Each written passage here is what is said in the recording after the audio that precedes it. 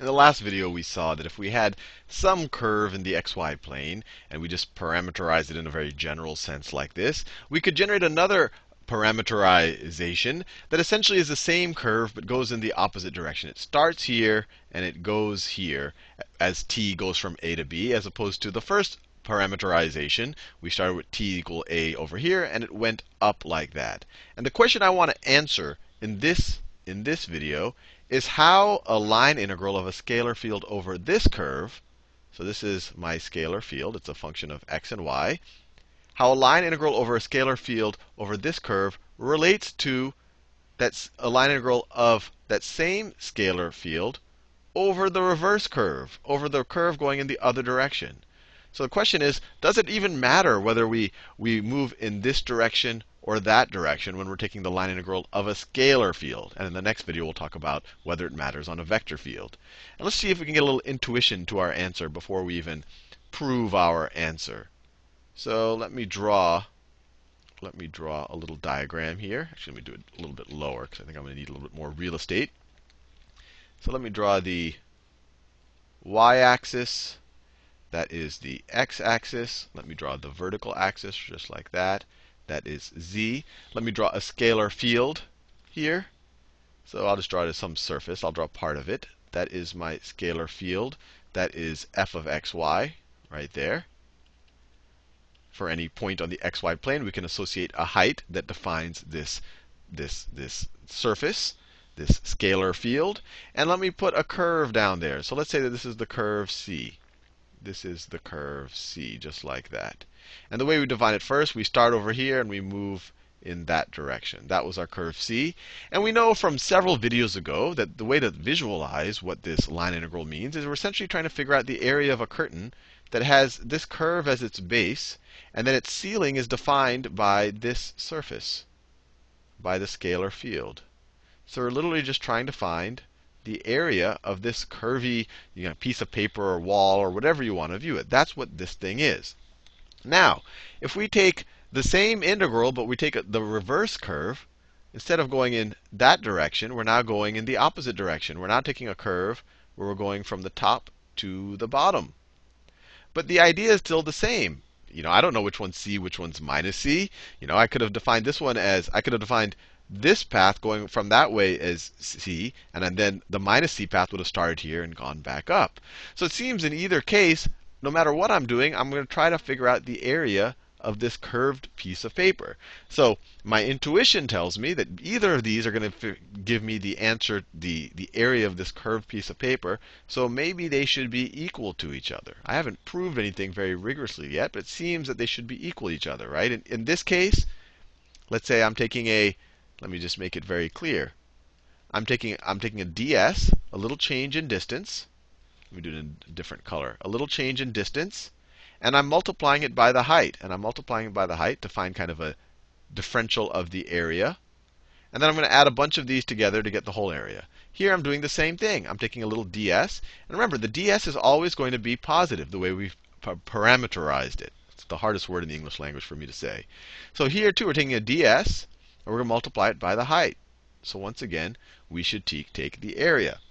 And I want to actually differentiate that relative to when you take a normal integral, and you take a normal integral from a to b of, let's say, f of x dx. We know that when we switch the boundaries of the integration, that it makes the integral negative. That equals the negative of the integral from b to a of f of x dx. And the reason why this is the case is if you imagine this is a, this is b, that is my f of x. When you do it this way, your dx's are always going to be positive. When you go in that direction, your dx's are always going to be positive, right? Each increment, the right boundary is going to be higher than the left boundary, so your dx's are positive. In this situation, your dx's are negative. The heights are always going to be the same. They're always going to be f of x, but here your change in x is a negative change in x when you go from b to a, and that's why you get a negative integral. In either case here, our path changes, but our ds's are going to be positive. And the way I've drawn the surface, it's above the xy plane. The f of xy is also going to be positive. So that also kind of gives the same intuition that this should be the exact same area. But let's prove it. Let's prove it to ourselves. So let's start off with our first parameterization, just like we did in the last video, we have x is equal to x of t, y is equal to y of t, and we're dealing with this from t goes from a to b. And we know we're going to need the derivatives of these, so let me write that down right now. We can write dx dt is equal to x prime of t, and dy dt, we write that a little bit neater.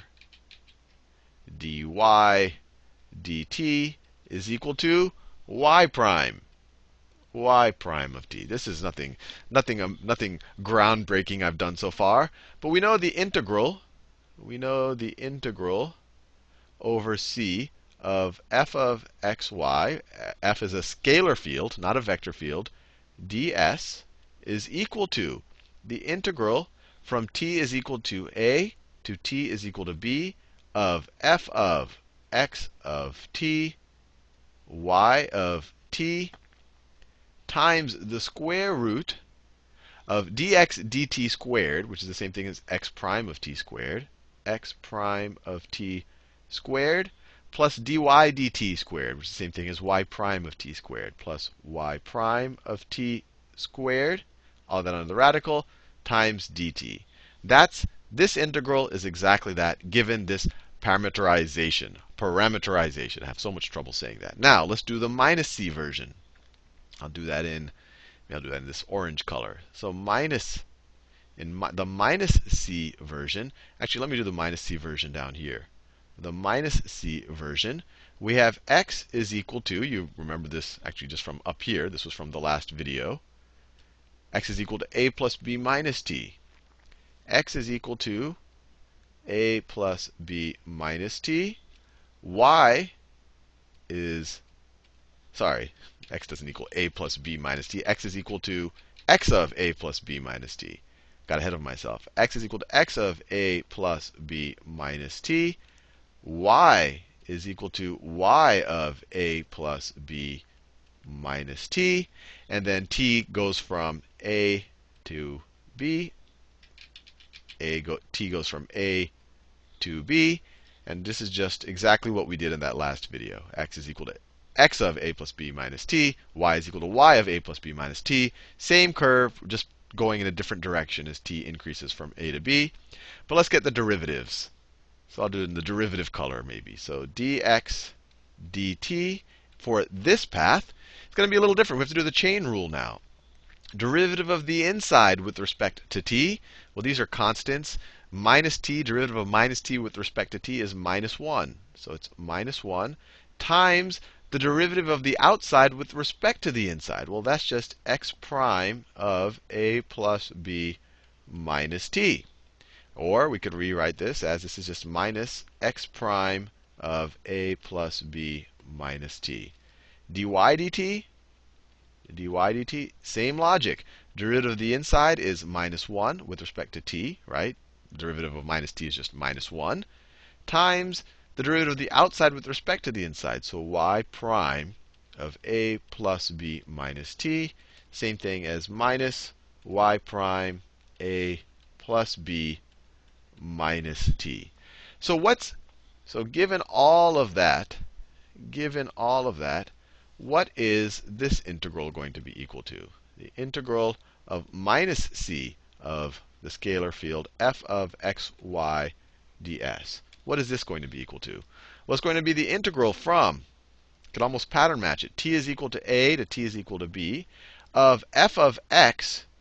But now x is no longer x of t. X now equals x of a plus b minus t. X of a plus b minus t. It's a little bit hairy, but I don't think anything here is groundbreaking. Hopefully it's not too confusing. And once again, y is no longer y of t. Y is y of a plus b minus t. Y of a plus b minus t. And then times the square root, I'll just switch colors, times the square root of dx dt squared. What's dx dt squared? Dx dt squared is just this thing squared, or this thing squared. And this thing, if I have minus anything squared, that's the same thing as the anything squared, right? This is equal to minus x prime of a plus b minus t squared, which is the same thing as just x prime of a plus b minus t squared, right? You lose that minus information when you square it. So that's going to be equal to x prime of a plus b minus t squared, the whole result function, square it, plus dy dt squared. By the same logic, that's going to be, you lose the negative when you square it, y prime of a plus b minus t squared. We extend the radical, and then all of that dt. All of that dt. So that's the surface integral over the regular curve C. This is the not the surface, the line integral. We're not doing surface integrals yet. This is the line integral over the curve C. This is the line integral over the curve minus C. They don't look equal just yet. This looks a lot more convoluted than that one does. So let's see if we can simplify it a little bit. And we can simplify it perhaps by making a substitution. Let me get a nice substitution color. Let's let u equal to a plus b minus t. So first we're going to have to figure out the boundaries of our integral. Well, actually, let's just figure out what's du. So du dt, the derivative of u with respect to t is just going to be equal to minus 1. Or we could say that du, if we multiply both sides by the differential dt, is equal to minus dt. And let's figure out our boundaries of integration. When t is equal to a, what is u is equal? U is equal to a plus b minus a, which is equal to b. And then when t is equal to b, u is equal to a plus b minus b, which is equal to a. So if we do the substitution on this crazy hairy looking integral, I should simplify a little bit, and it changes our. So this integral is going to be the same thing as the integral from u. When t is a, u is b. When t is b, u is a. And f of x of this thing right here is just u. X of u. So it's simplified it a good bit. And y of this thing right here is just u. Y of u times the square root times the square. Let me do it in the same color. So times the square root of x prime of u squared plus y prime of u squared. Y prime of u squared. Instead of a dt, we have to write or we could write, if we multiply both sides of this by minus, we have dt is equal to minus du. So instead of a dt, we have to put a minus du here. So this is times minus du. Or just so we don't think this is a subtraction, let's just put that negative sign out here in the front, just like that. So we're going from b to a of this thing, right, like that. And just to make the boundaries of integration make a little bit more sense, because we know that a is less than b, let's swap them. And I said at the beginning of this video, if you swap for just a standard, regular, run-of-the-mill integral, if you have something going from b to a of f of x dx, or du, and maybe I should write it this way, f of u du, this is equal to the minus of the integral from a to b of f of u du. And we did that by the logic that I graphed up here. That here, when you switch the order, your du's will become the negatives of each other when you actually visualize it, when you're actually finding the area under the curve. So let's do that. Let's swap the boundaries of integration right here. And if we do that, that'll negate this negative or make it a positive. So this is going to be equal to the integral from a to b. I'm dropping the negative sign because I swapped these two things. So I'm going to take the negative of a negative, which is a positive, of f of x of u, y of u, times the square root of x prime of u squared, x prime of u squared, plus y prime of u squared du. Now remember, everything we just did with the substitution, this is equal to, just to remember what we're doing, this was the integral of the minus curve of our scalar field f of xy ds. Now, how does this compare to when we take the regular curve? How does this compare to that? Let me copy and paste it to see. No, I'm using the wrong tool. Let me copy and paste it to see how they compare. Let me copy, and then let me paste it down here. Edit, paste. So how do these two things compare? Let's take a close look. Well, they actually look pretty similar, right? Over here, for the minus curve, we have a bunch of u's. Over here, for the positive curve, we have a bunch of t's, but they're in the exact same places. These integrals are the exact same integrals. If you make a u substitution here, if you just make the substitution u is equal to t, this thing is going to be the integral from a to b of what's going to be this exact same thing of f of x of u, y of u, times the square root, well, put another parentheses, square root of x prime of u squared plus y prime of u squared du. These two things are identical. So we did all this substitution and everything, but we got the exact same integrals.